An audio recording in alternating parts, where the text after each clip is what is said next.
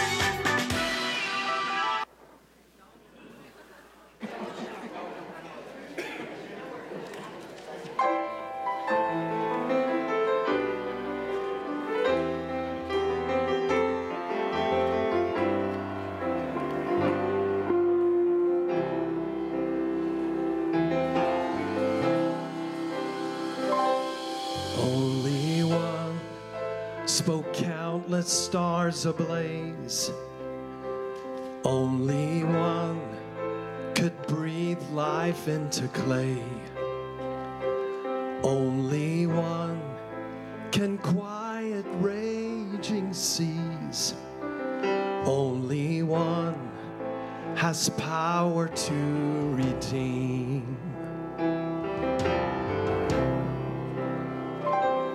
Only one spoke countless stars ablaze. Only one could breathe life into clay. Only one can quiet raging seas. Only one has power to redeem. All the praise goes to Jesus. All the praise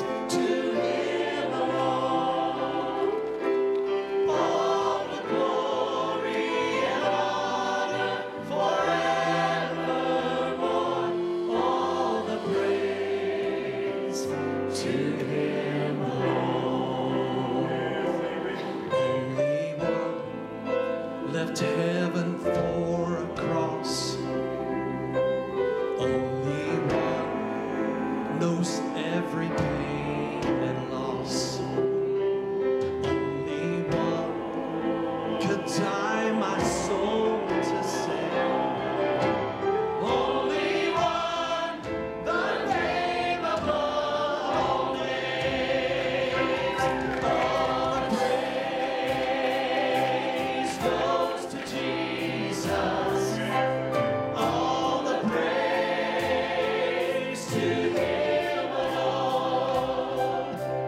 All the glory and honor forevermore. All the praise to Him alone. All the praise to Him alone.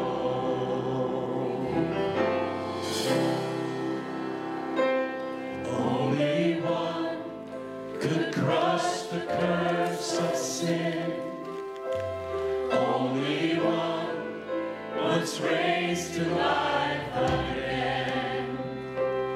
Only one is King of every king.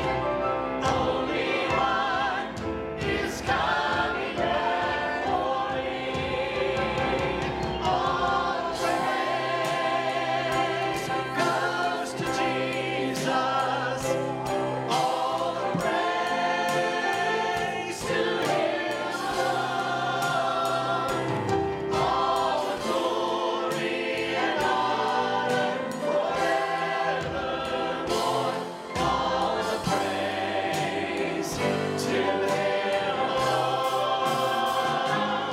All the praise goes to Jesus. All the praise to Him alone. All the glory and honor forevermore. All the praise to Him alone. All the glory and honor forevermore. All the praise to Him alone. All the praise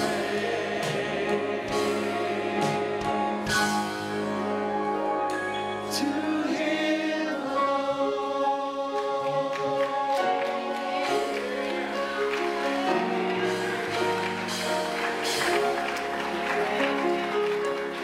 Amen. What a way to start the service this morning. Amen. Would you join me for a time of prayer? Heads bowed and eyes closed today. And as Caleb was leading the choir, I was watching Brother Ken sing, and I heard Elizabeth behind me just saying amen, and started thinking about all the people this morning that have had the privilege and the honor to greet as they've come in the door, whether that be at the 8:30 service or during Sunday school. And, you know, in all honesty, the reason that our choir sings the way they do, the reason that Brother Caleb leads the way he does, the reason that our congregation sings with such praise and shouts and claps is because we are imperfect people who have come to a point in their lives where we've put our faith and trust in the Lord Jesus Christ. And Jesus has made all the difference. And so if you're here this morning and you're here for the very first time, or maybe you're here for the 15th time, let me just relieve a little pressure off of you today. You're in a house of grace. You're in a place where you're welcome. You're in a place where the loving arms of Jesus just wants to wrap you up today. And we as a church family want to do the same thing. Jesus said it wasn't the healthy that need a doctor, but the sick. And I echo the words of the Apostle Paul and say, I'm the chief of sinners, the man standing in the pulpit. I'm no better than anybody, I need the grace of God more and more every hour. And I'm so thankful of the song that says, grace, grace, God's grace. Grace that will pardon and cleanse within. Grace, grace, God's grace. Grace that is greater than all our sin. And today we praise Jesus. All the praise, all the glory, all the honor belongs to Him and to Him alone. We love you, Lord, and say these things in Jesus' name. Amen and amen. Let's welcome our online and radio listening audience today.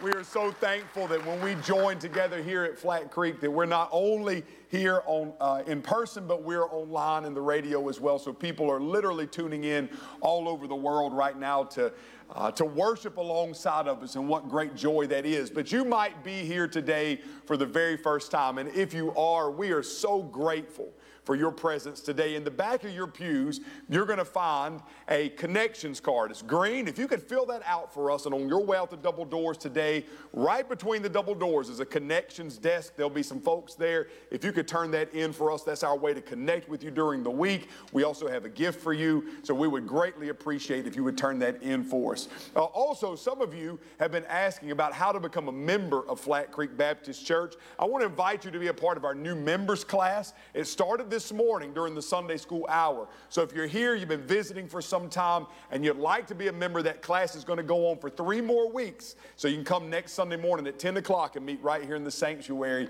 and be a part of that class. Listen, at Flat Creek, we have a custom to where we like to shake hands and hug the necks of those around us during a time of fellowship. So we're going to ask you to stand at this time as we sing the hymn, At the Cross. Y'all shake the hands and love those around you today.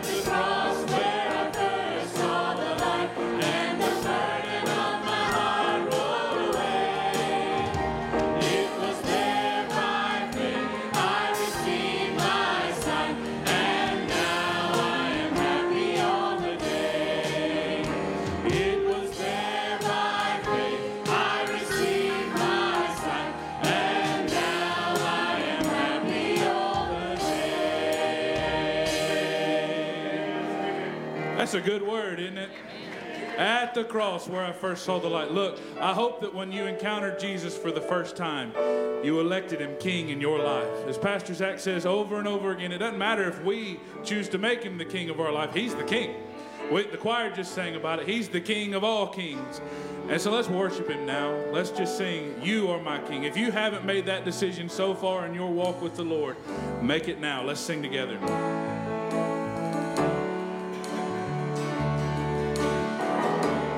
I'm forgiven because you were forsaken, and I'm accepted. You were condemned, and I'm alive and well. Your spirit is within me because you died and rose again. I'm forgiven because you were forsaken. I'm accepted. You were condemned. And I'm alive and well. Your spirit is within me because you died and rose again. Amazing love, how can it be that you, my King, would die for me? Amazing love, I know it's true, and it's my joy to honor you in all I do. I honor you. You are my King.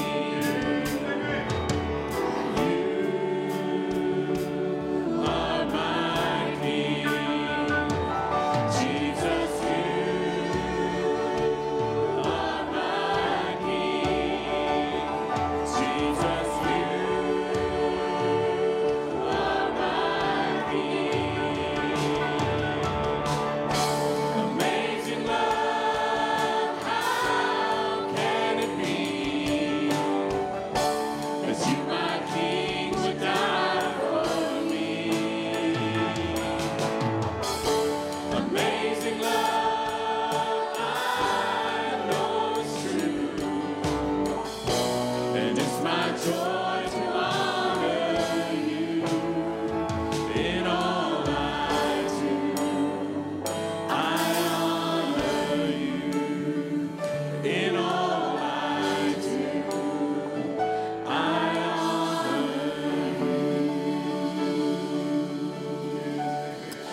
Pastor Zach, you go ahead and clap. That's fine with me.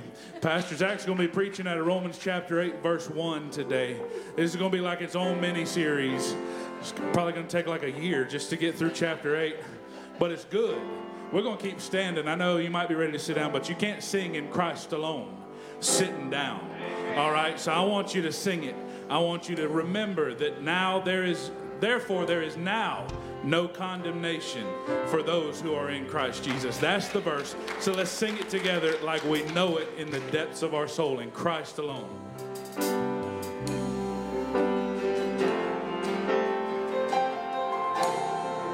In Christ alone, my hope is found. He is my life, my strength, my song. This cornerstone, this solid ground, firm through the fiercest drought and storm.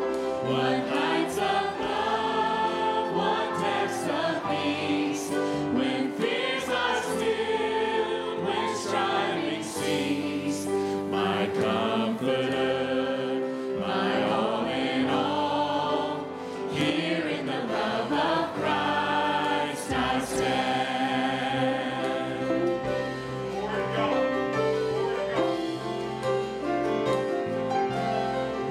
In Christ alone.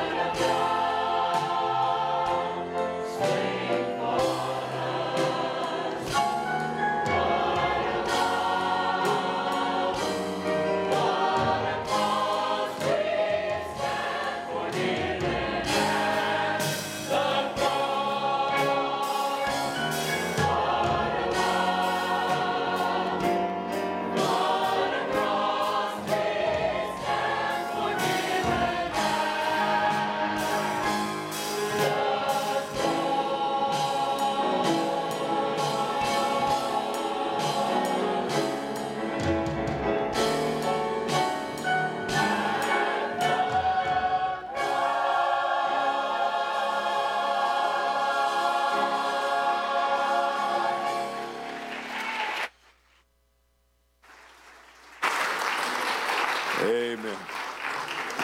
Thank you, Brother Caleb. If I could say one thing to everybody, when we were singing In Christ Alone, Brother Mike Hedden, if you would have took out that trumpet during In Christ Alone, I probably would have been raptured out right there. It would have been, that would have been it. Oh, man. Listen, if you are here in kindergarten through the 5th grade and you have pre-registered for Children's Church, Miss Breeze, Mr. James, they're right here behind the piano, and you can be dismissed at this time. What a joy it is to have all these children. Amen. Precious, precious children. And then you hear the log jam back there between the choir and the kids. See, what happens is you got the choir and their grandparents, and then they see their grandkids, and then it just creates this log jam back there. But that's all right. If you'll open your Bibles today to the book of Romans, chapter number 8, as we continue walking through this book of the Bible this morning. I'm not going to say what member of the praise team it was. I said, we're going to continue walking through Romans today, and they said, walking through Romans, more like stomping through Romans. And I said, well, okay. And they said, but that's a good thing, because they said Romans will just kind of stomp all over you sometimes. And I said, it will. And indeed, there will be some of that today, as the Word of God, as we've said many times, is sharp and it cuts. But also today is one of those, just the most sweetest verses in the entire Bible. As you come to Romans chapter number 8 this morning, I want you to know that the 8th chapter of Romans has been described in many different ways. Some people say that Romans chapter number 8 is the highest peak in a range of mountains. And others say that Romans 8 is the most sparkling diamond in a ring of diamonds. Many commentators, they like to quote the German author by the name of Spinner, who many years ago said it this way: if Holy Scripture were a ring and the epistle to the Romans were a precious stone, chapter 8 would be the sparkling point of the jewel. Others have called Romans 8 the holy of holies of the Christian faith, saying that when the veil is removed from your heart to see the glorious truth this chapter conveys, it's only then that you can live a victorious life over sin. From the bottom of my heart, as your pastor, I want you to know that I believe that the commentators got it right.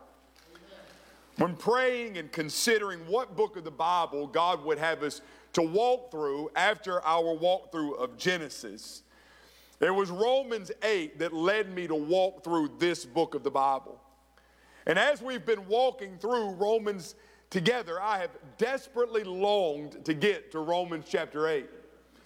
Because Romans chapter number 8 is where I want us as a church to live.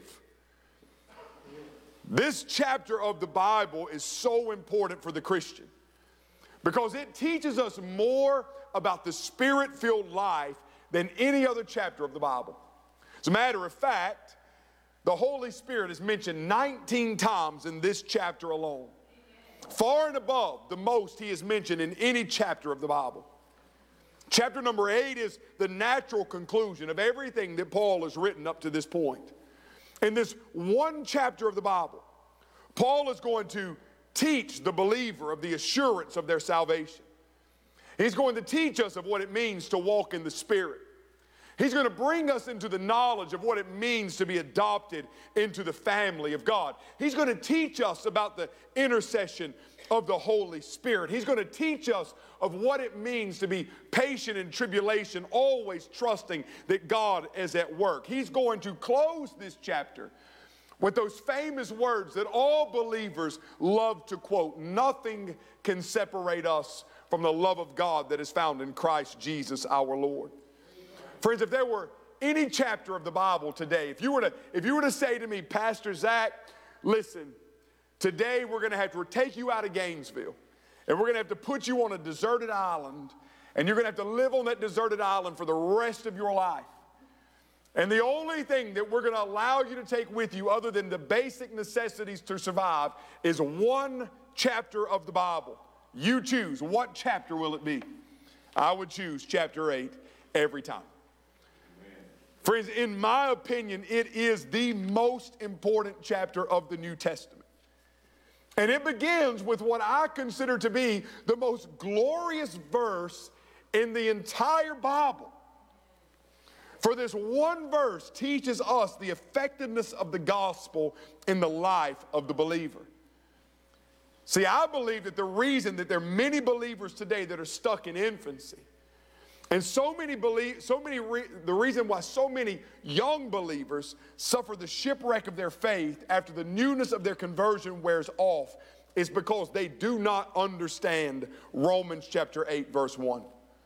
I would submit to you this morning that we as a church should commit ourselves to making this verse of Scripture the very first Scripture we tell a newborn babe in Christ to memorize. Friends, the enemy fears a believer who learns to live in Romans 8 chapter number 1. Listen to the words of the Apostle Paul. As I said, I believe the most glorious words ever uttered from human lips.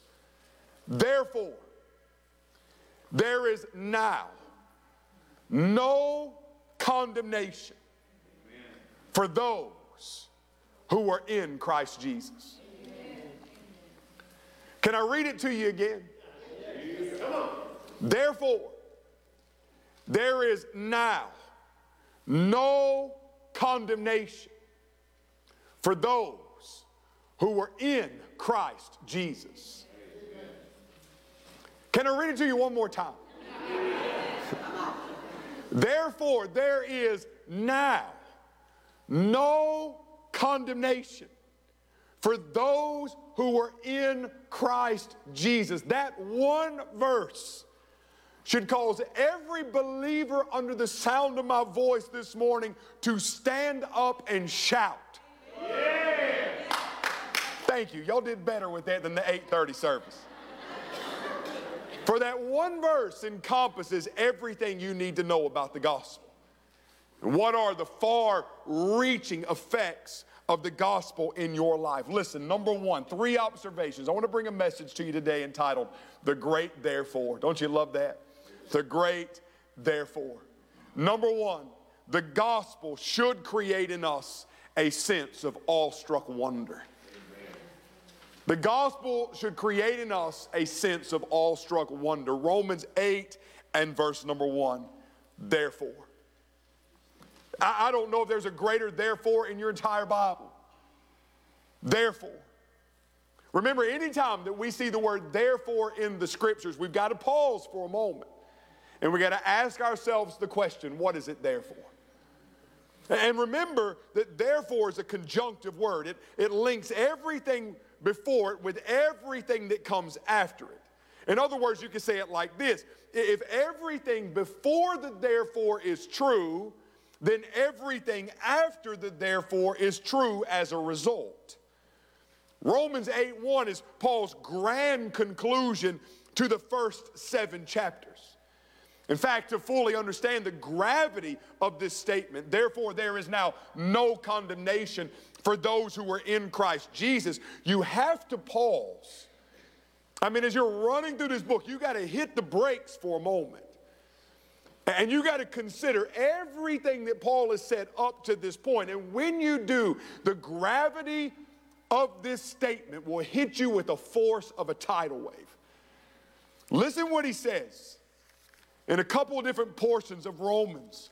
Romans chapter 1. You see, if you go through the first 7 chapters of Romans, over and over again, this one word comes to the forefront of your mind. Guilty. Condemned. And in fact, Paul puts everyone under condemnation. In Romans chapter 1, verse 18 through 32, he condemns the pagan Gentile.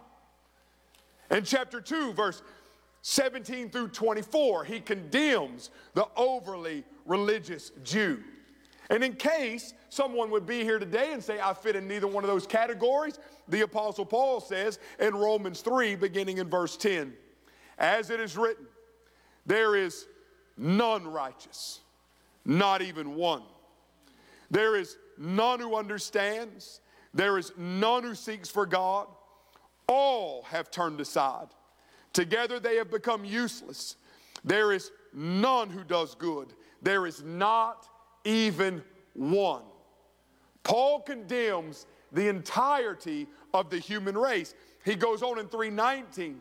Now we know that whatever the law says, it speaks to those who are under the law, so that every mouth may be closed, and all the world may be accountable to God. Because by the works of the law, no flesh will be justified in his sight.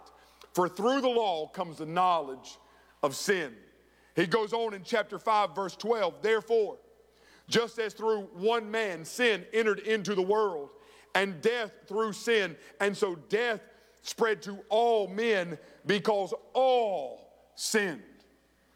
Chapter 5, verse 16, the gift is not like that which came through the one who sinned. For on the one hand, judgment arose from one transgression, resulting in what? Condemnation.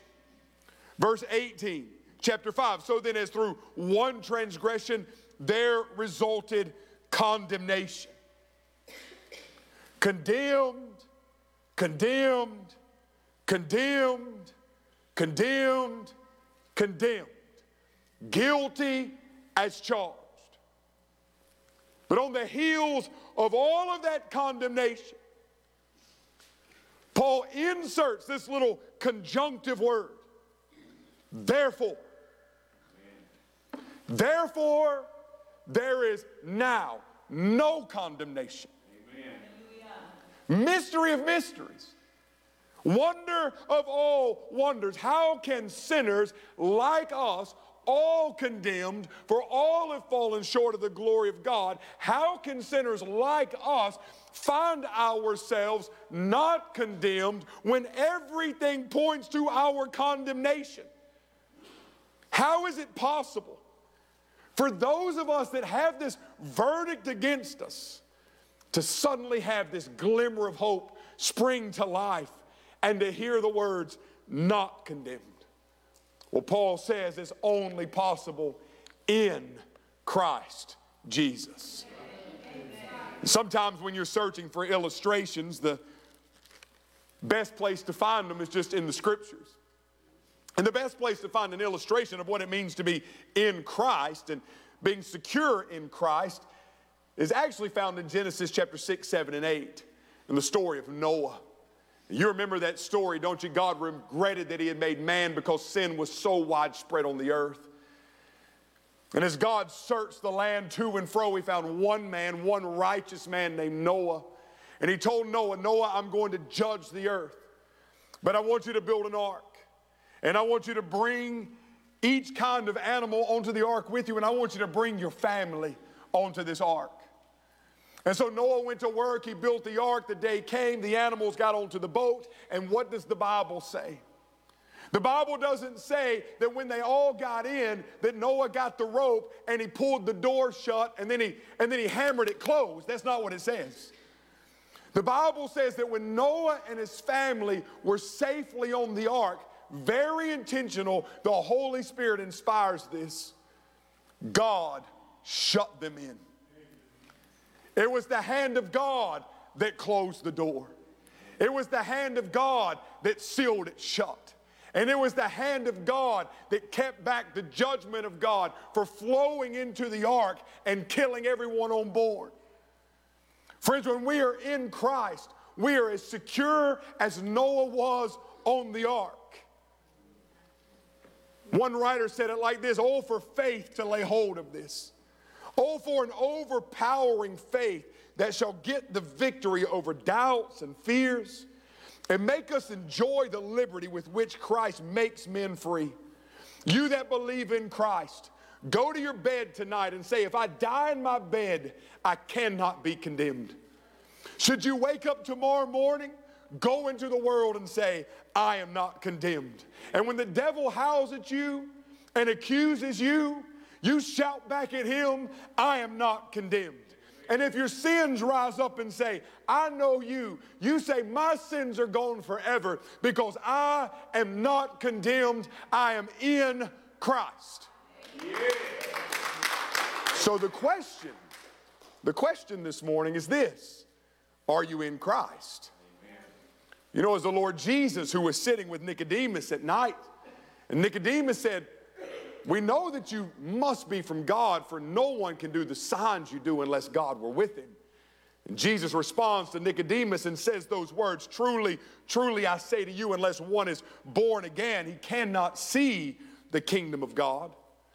And of course, this led to a deeper conversation, and Jesus says those famous words, for God so loved the world, that he gave his only begotten Son, that whosoever believes in him shall not perish but have everlasting life. We all know that verse. We love to quote that verse. But what does he say in verse 17?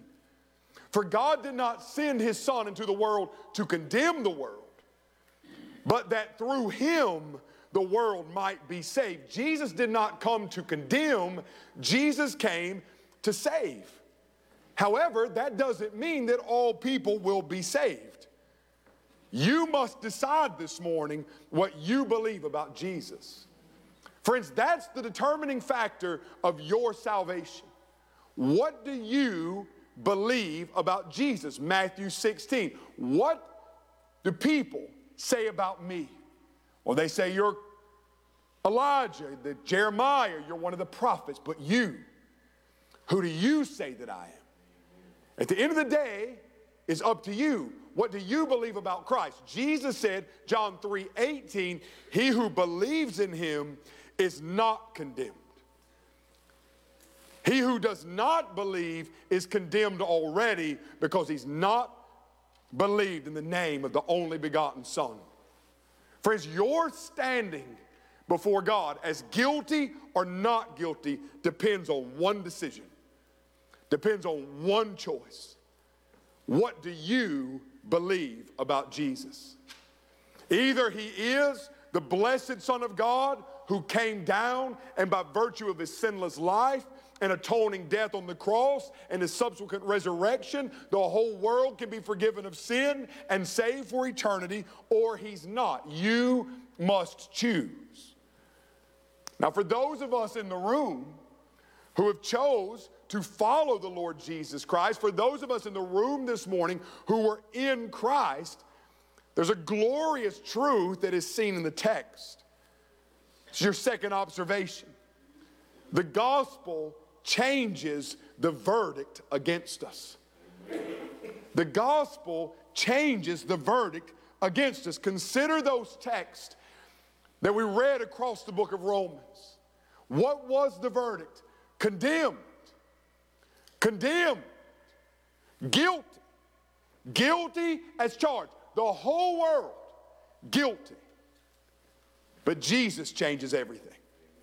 For those of us in Christ, we are not condemned. We are not guilty. Instead, we are justified. The verdict against us has been changed. Friends, we spent months walking through the doctrine of justification.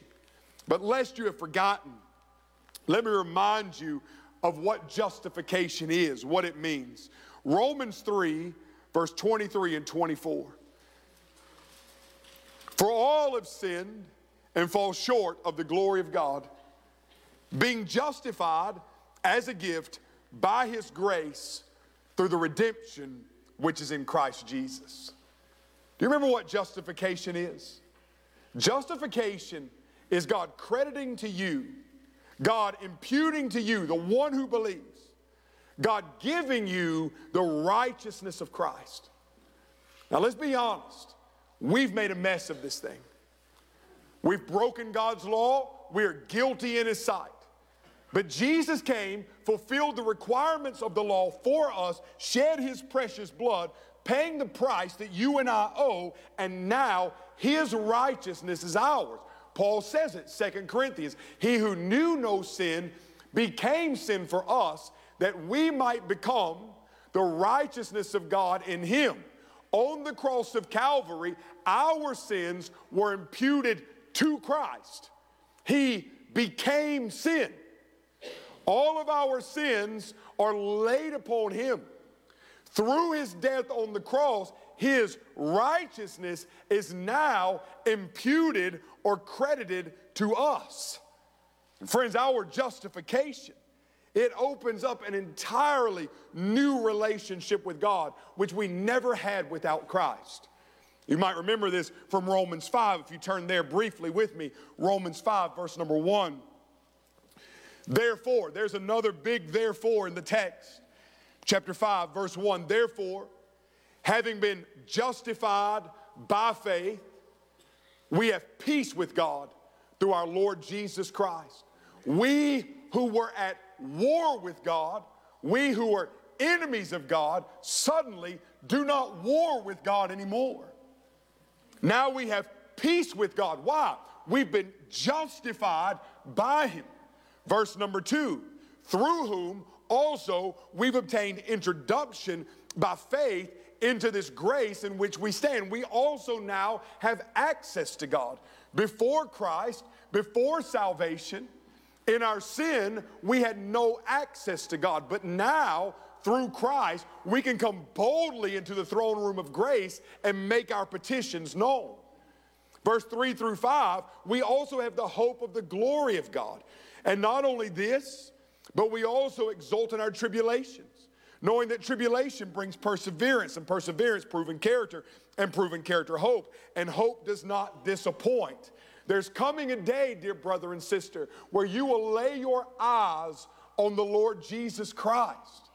There's coming a day where your feet will actually stand in a city whose builder and maker is God. We have the hope of the glory of God and the knowledge of the love of God, verse 5, because the love of God has been poured out in our hearts through the Holy Spirit who was given to us. These are all benefits of what it means to be in Christ. We're the beneficiaries of these wonderful blessings. But someone might ask the following question. Well, Pastor Zach, can you ever lose those benefits? Can you a sin so heinous that you lose your justification? Can you do something so sinful that God will actually reverse what he pronounced over you at your salvation? Is it possible that God, who said not guilty, will now in turn pronounce you guilty? Can you lose your salvation? Now, friends, this is a debate that has raged on for many years, and I want us to focus on it for just a moment. Reminded of a few years ago, a lady came to the church I was pastoring. She said, "I hear that you Southern Baptists believe that you can never lose your salvation." And I said, "Yes, ma'am, that's what we believe. You can never lose your salvation." And she said, "Well, I don't believe that. I believe you can lose your salvation." And I simply asked her the following question: "Well, then what sin causes you to lose it? Because I want to be sure to avoid that one."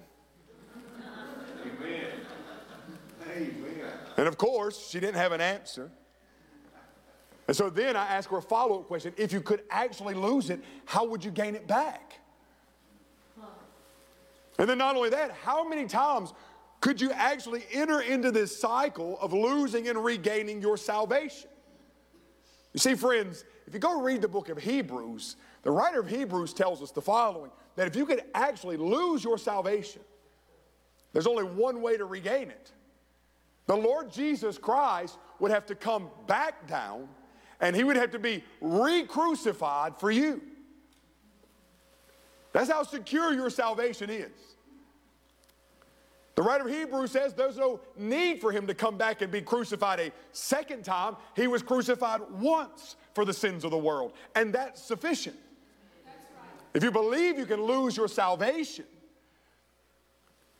then the writer of Hebrews says you're holding Christ in contempt and re-crucifying him over and over again. What does this text say? This text says, "Therefore there is now no condemnation for those in Christ Jesus." Yeah. In the original Greek, Paul actually puts the negative, the no, at the beginning of the statement.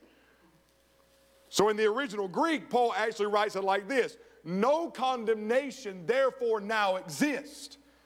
He puts no condemnation first to emphatically state none, no, absolutely no condemnation for those in Christ Jesus. Now I want you to focus on this other word in the text. Therefore there is now. Now. Friends, that's a beautiful word. Amen. A lot of times, we read the text and we'll just kind of skim over it because we've read it so many times. But listen what he says: there is therefore now, the Greek word noon. It means the immediate present. Now, isn't that a beautiful word? Because it carries with it the connotation of constant presentness.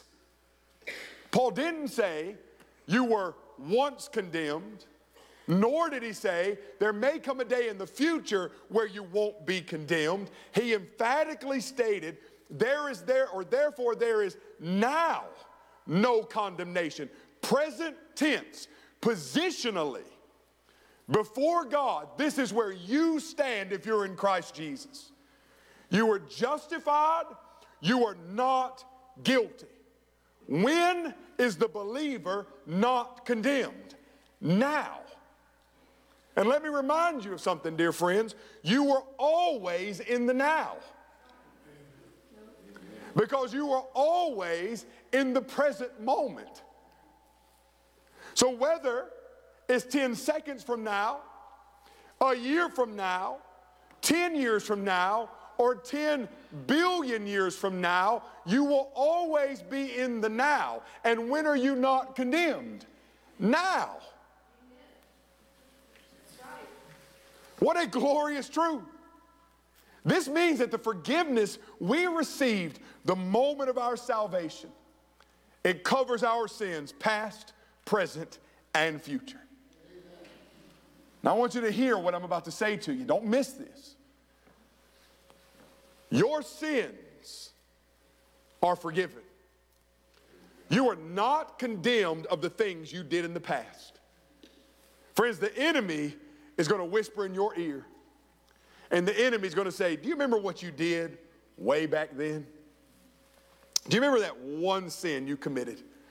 It was so heinous. It was so deplorable. If anybody finds out, you're through. Has that ever happened to anybody before?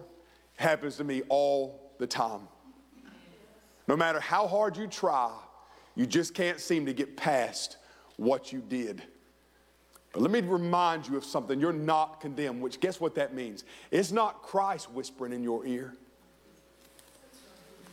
The Lord Jesus Christ doesn't bring up sins that he's forgotten. That's the enemy whispering in your ear. Take these words to heart. Therefore, there is now no condemnation. What is your verdict in the eyes of God today because of Christ? Not guilty. It has been forgiven. When the enemy whispers in your ear and brings up those old sins, you simply look back at him and say, because I'm in Christ, I am not condemned. You're not condemned of the sins of the past. You also are not condemned of sins committed in the present.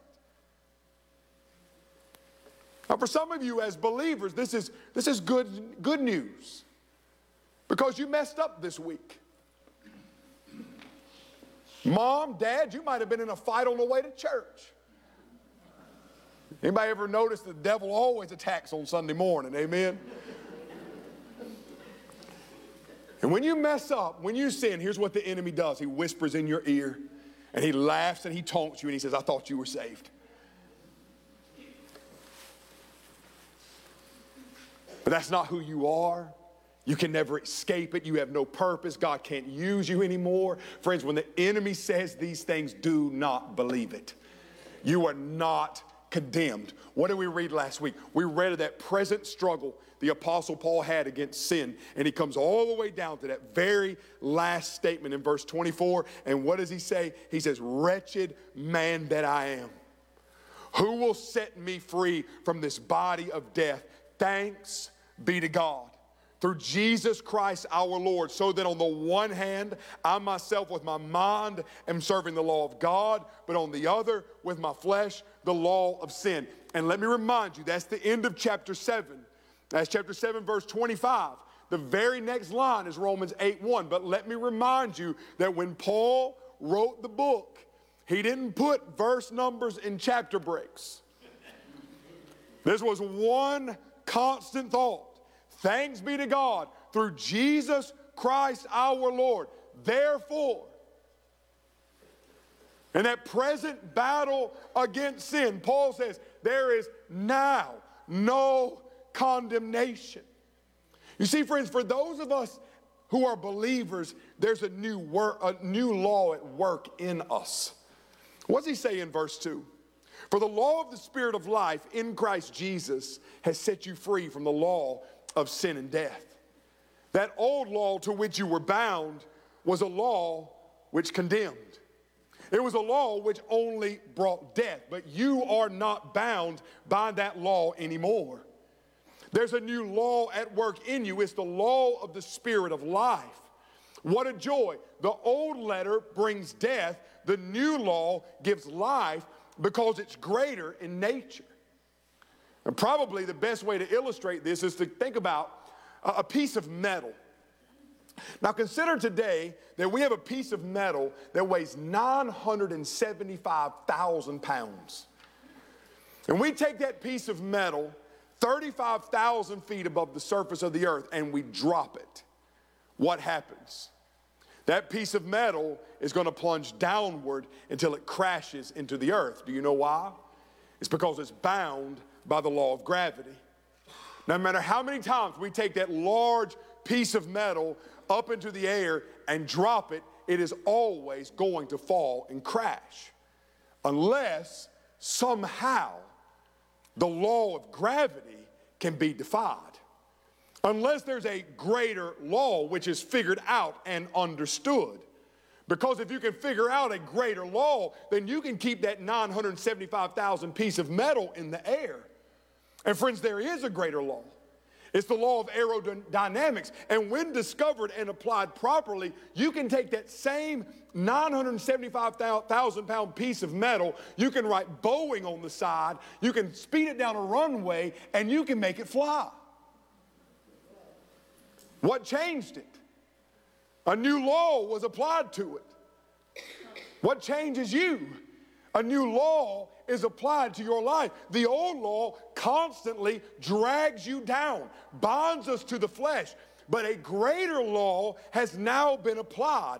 Therefore, we no longer grovel in the dirt and the grime of this world. We've been lifted to a higher plane, for we are now bound by the Spirit's law of life.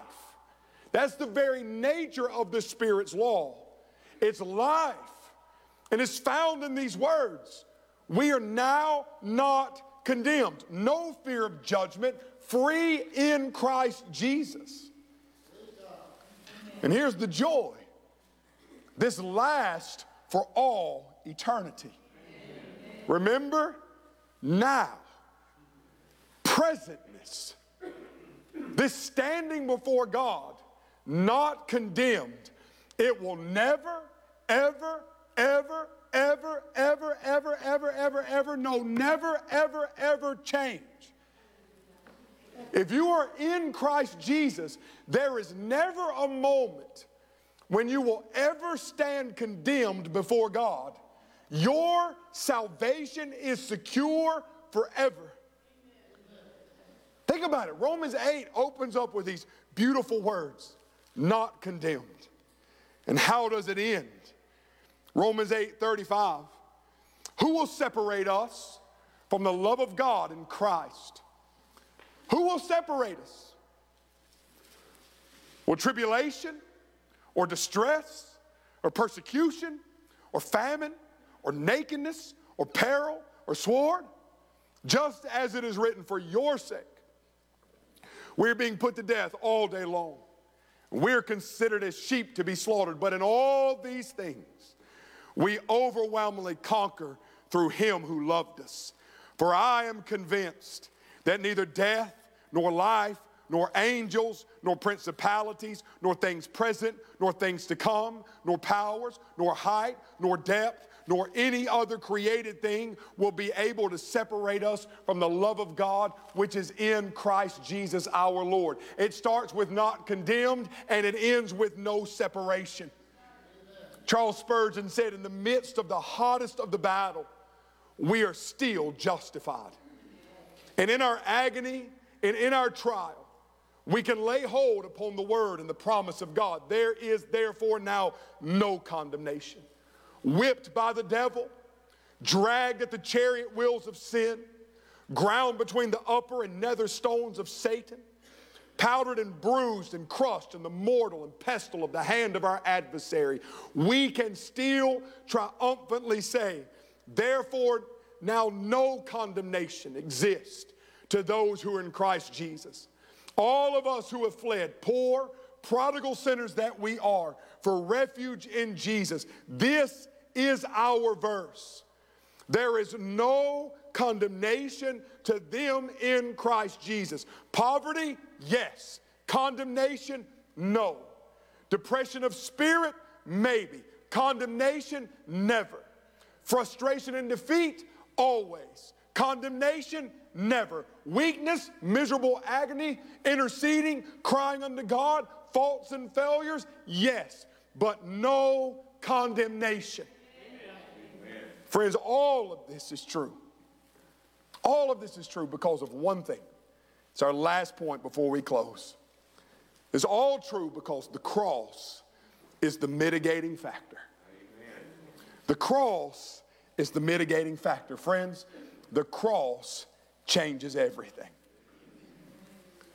I glory in preaching on the cross of Jesus. There's nothing greater than to stand and declare forgiveness of sins at the cross. It is still to this day the message the world needs to hear. Condemned we were, but God had a plan.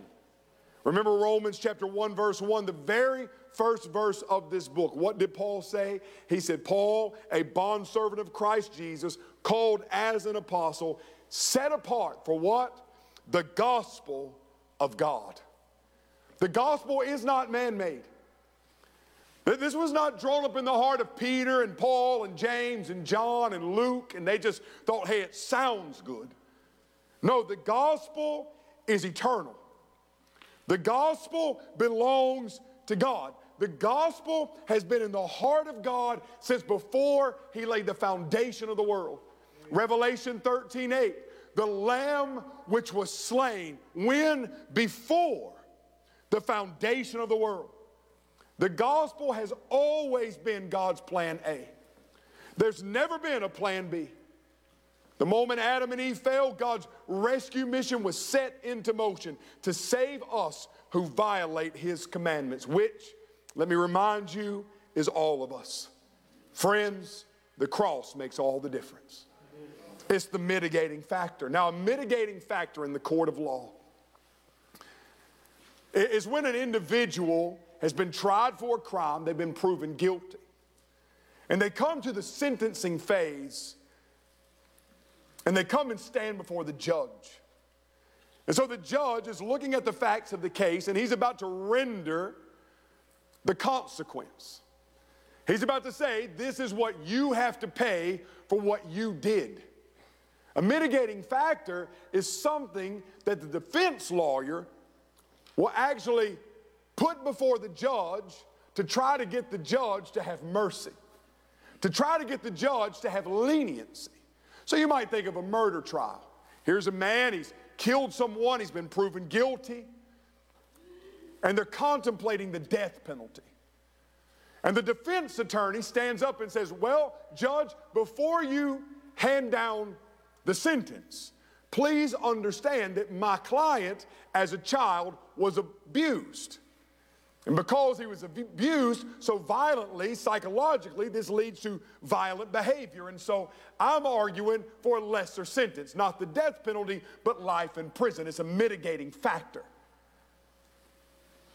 Reminds me of this story that I was reading this week that D.L. Moody used to tell. It was of a man who was living in France during the Second World War. And there was a draft in France, and people's names were being drawn for battle. And this one certain man, his name was drafted, and he was going to have to go off to war. But because of certain life circumstances, he had a friend who stepped in and took his place.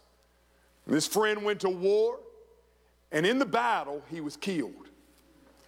Years went by, and another draft took place, and that man's name was drawn again. And he went and stood before the court. And he said, my name has been drawn. I went to war, and I was killed in the war. And I cannot be impressed in the service again. And so the court looked at the documents, and they found out that his friend had actually taken his place. His friend had fought in his place, and his friend had actually died in his place. And so the court set the man free, determining he had already fought, he had already died, and therefore he was free from going to war. His friend had taken his place. It's a mitigating factor. And friends, you might remember that story in the book of Zechariah as Joshua the high priest stands before God in judgment, and there's his accuser, Satan. And Satan comes and says, don't you know who this is? This dirty, vile, rotten, no good sinner. God, you should cast him into hell. And it's just then that Zechariah says, our advocate. What's an advocate? A defense attorney. And the Bible says that we have an advocate before the Father, Jesus Christ the righteous. Our advocate steps forward and introduces the ultimate mitigating factor. He steps forward and says, yes, they deserve death. That's the penalty. That's the debt that's owed. But I paid it for them. I went to the cross. I took the wrath deserved this individual. Therefore, I now clothe them with my righteousness, and they are not condemned. Amen. Friends, this is what Paul has been introducing to us across the book of Romans. Chapter 3, you might remember in verse 26, he says, for the demonstration, I say, of his righteousness at the present time, so that he would be just and the justifier of the one who has faith in Jesus. Friends, for God to be God, he must punish sin. He must be just. And he is. A crime has been committed, and the sentence for that crime is death. And God is just. Someone has to die for your sins. Jesus died in your place.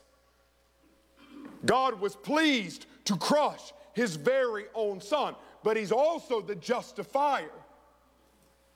Meaning that through the death of Christ Jesus, God remains just, but now he can also forgive the transgressor. Payment has been made. Chapter 5, verse 6 through 8, for while we were still helpless at the right time, Christ died for the ungodly. For rarely will someone die for a righteous man, though perhaps for a good man someone would even dare to die. But God demonstrates his own love for us in that while we were yet sinners, Christ died for us. How often we forget about how God feels about sin. He abhors it. And he demonstrates that abhorrence by giving up his own son to death, crushing him on our behalf. This flows directly from the love of God. He hates sin so much, he would do anything to destroy it, but he loves you so much, he would spare no expense in reconciling you to himself. In Romans 8, verse 3 and 4, the cross is the mitigating factor for what the law could not do, weak as it was through the flesh.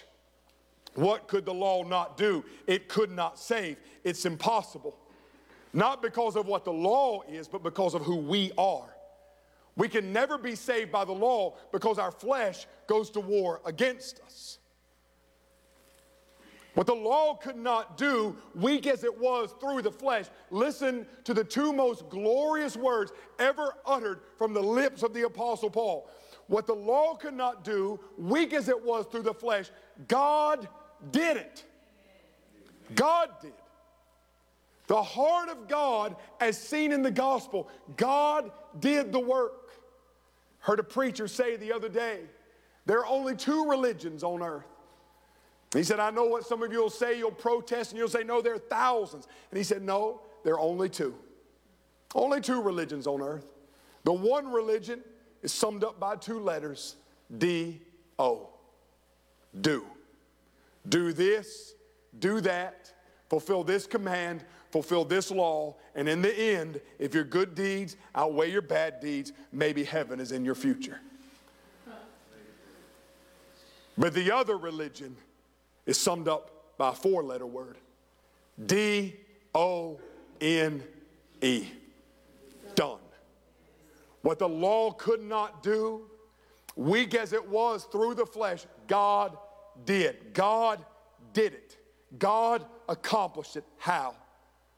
Sending his own son in the likeness of sinful flesh, and as an offering for sin, he condemned sin in the flesh, so that the requirement of the law might be fulfilled in us who do not walk according to the flesh, but according to the Spirit.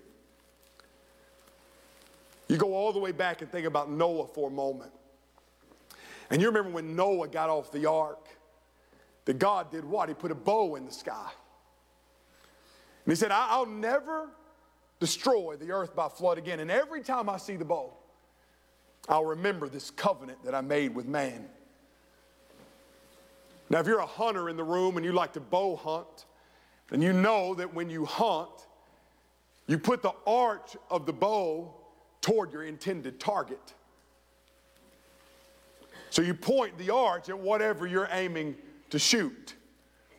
Have you ever noticed that the rainbow is not pointed earthward, it's pointed heavenward? The arch is pointed directly at the heart of God. It's as if God was saying when Noah got off the boat, I will never fire my wrath and my judgment upon the earth again. Instead, the next time that I fire the bow of my wrath, I'm going to fire it into my own heart.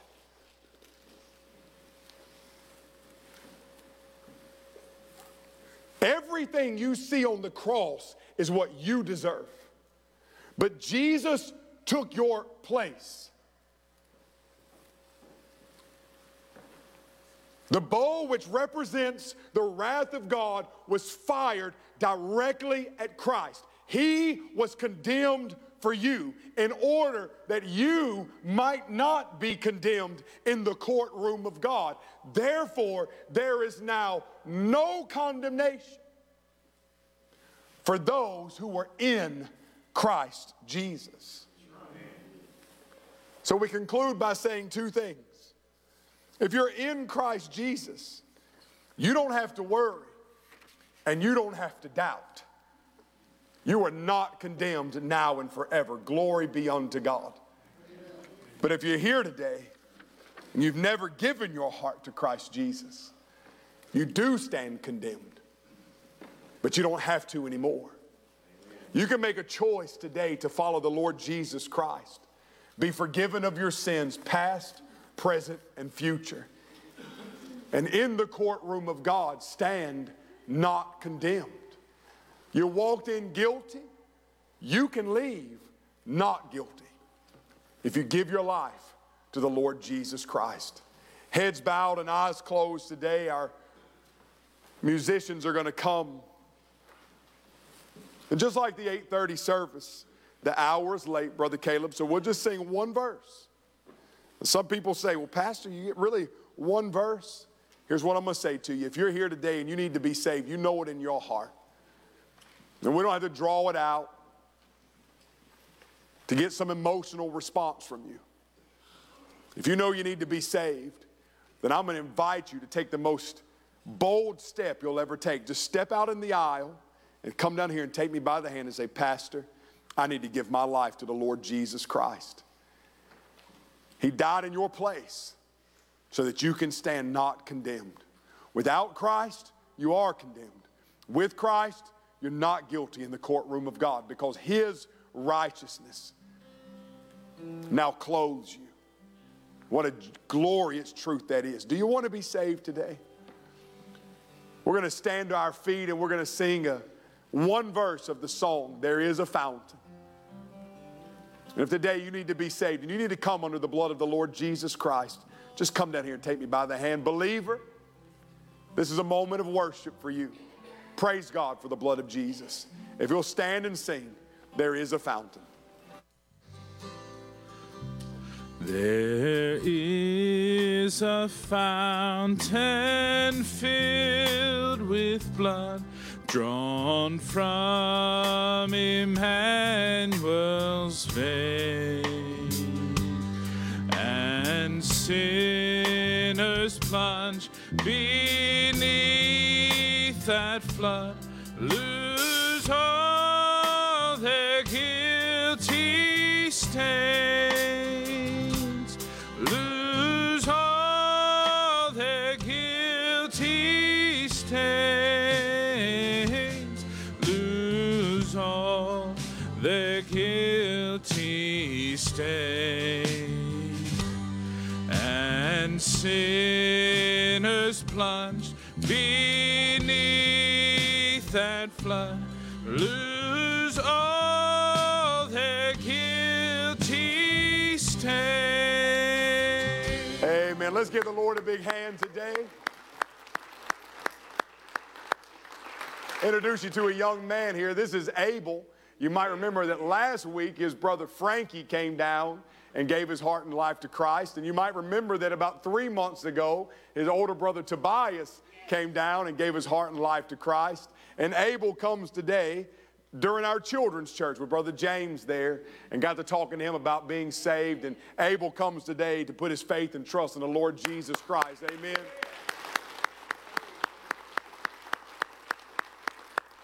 And on February 18th, listen, February 18th, that's our next baptism day. We'll be talking to him in a couple of moments about that. But listen, if you've never been baptized or you want to talk about being saved and being baptized, come and grab me after the service and say, Pastor, I want to talk to you about that, because I would love to take a moment to talk to you this afternoon. All right, Abel, you can go right back there with James. At the end of the service, Abel's going to be right here, and you can come love on him a little bit, okay? Listen, on your way out the door today, two things. Don't forget that next Friday night is our Valentine's banquet. The Valentine's Banquet is a fundraiser for the youth in order for them to be able to go to camp, okay? If you would like to come to that, it's not too late to buy tickets. It's $15 a person, $30 a couple. So if you want to attend that, please come out next Friday night at 6 o'clock. It's in the fellowship hall. However, your tickets have to be bought by tomorrow so we can know you're coming. We got to know what kind of food and how much food to get. So please, on your way out the door, there's a sign-up sheet right outside these double doors over here. And there's some ladies standing there to greet you, so please swing by there and tell them about your desire to come to the Valentine's Banquet. We do have a Christian comedian coming, Scott Davis, and it'll be a great time next Friday night. So please come out and be a part of that. Also, if you'd like to give to Flat Creek, you can always give online, flatcreekchurch.net, or you can give on your way out the doors. Guys, it's been a great day. Let's give the Lord a big hand today. Praise God. Praise God. Brother Caleb, you close us with a word of prayer. This is your benediction. Lord, thank you so much that we've been able to gather in your name this morning and worship you. Lord, we just say a special thanks this morning for what you did for us on the cross. Lord, I pray we never forget it. I pray that we remind ourselves every morning before we leave the house that there is no condemnation for us. And I pray we celebrate it everywhere we go, every chance we get. Lord, we love you, and we thank you for your many blessings. In Jesus' name, amen.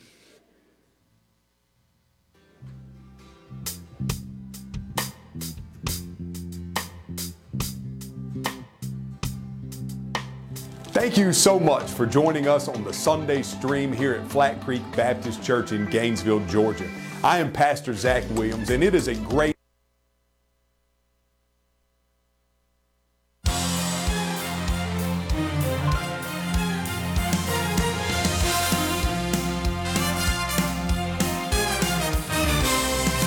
the glorious gospel, children, tell everyone you meet. Carry the glorious gospel, children, over the land and sea. Spread the good news of his salvation, sing and shout it to every nation. Carry the glorious gospel, children of the Lord our King. Tell of the cornerstone rejected, how he died and was resurrected. let them know he alone can save. By his blood sin is washed away.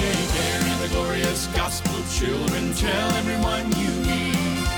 Carry the glorious gospel, children, over the land and sea. Spread the good news of his salvation, sing and shout it to every nation. Carry the glorious gospel, children of the Lord our King.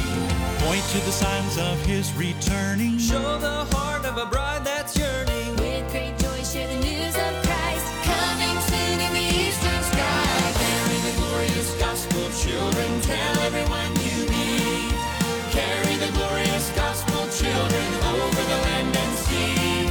Spread the good news of his salvation, sing and shout it to every nation. Carry the glorious gospel, children of the Lord our King.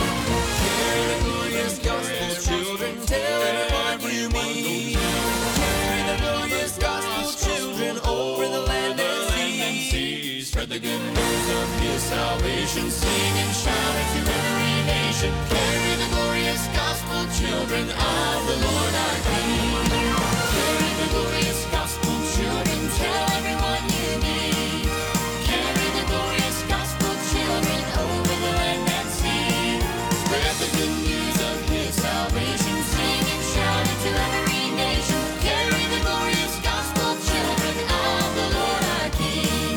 Spread the good news of his salvation, sing and shout it to every nation. Carry the glorious gospel, children of the Lord our King. Carry the glorious gospel, children of the Lord our King.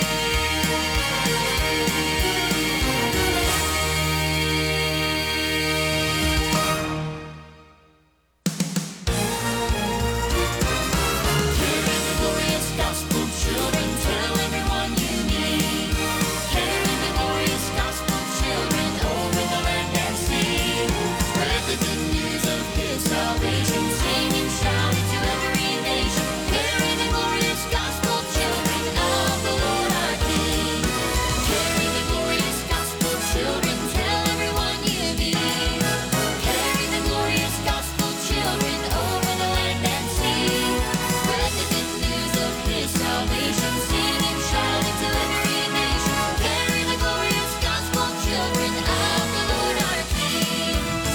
good news of His salvation. Sing and shout it to every nation. Carry the glorious gospel, children of the Lord our King.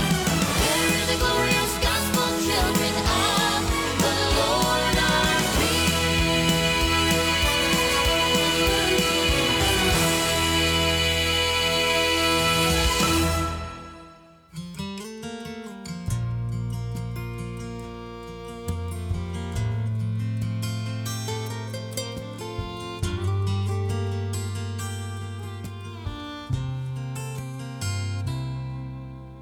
David was a man after God's own heart, but I've read about the baggage that he had. And Jacob was a liar, and Peter a denier. But just like them, you don't have to live chained to your past. God will not define you by your worst mistake. He looks at you with mercy. He sees you through His grace. There's no sin so dark the blood of Jesus can't erase. God will not define you by your worst mistake.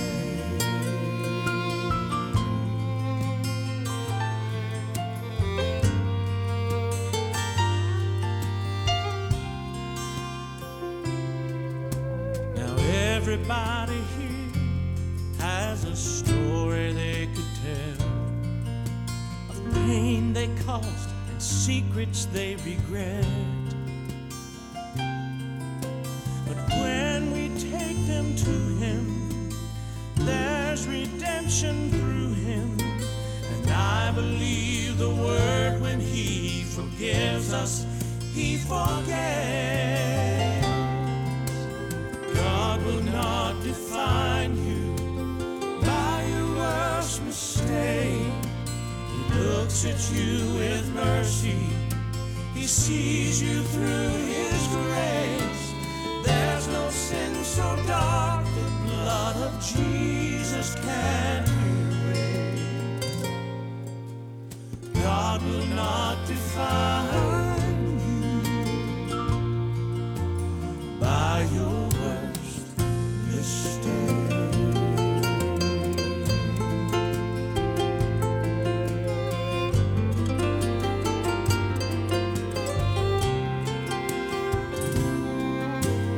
God will not define you by your worst mistake. He looks at you with mercy. He sees you through His grace. There's no sin so dark. 97.5 Glory FM, your family radio station in North Georgia.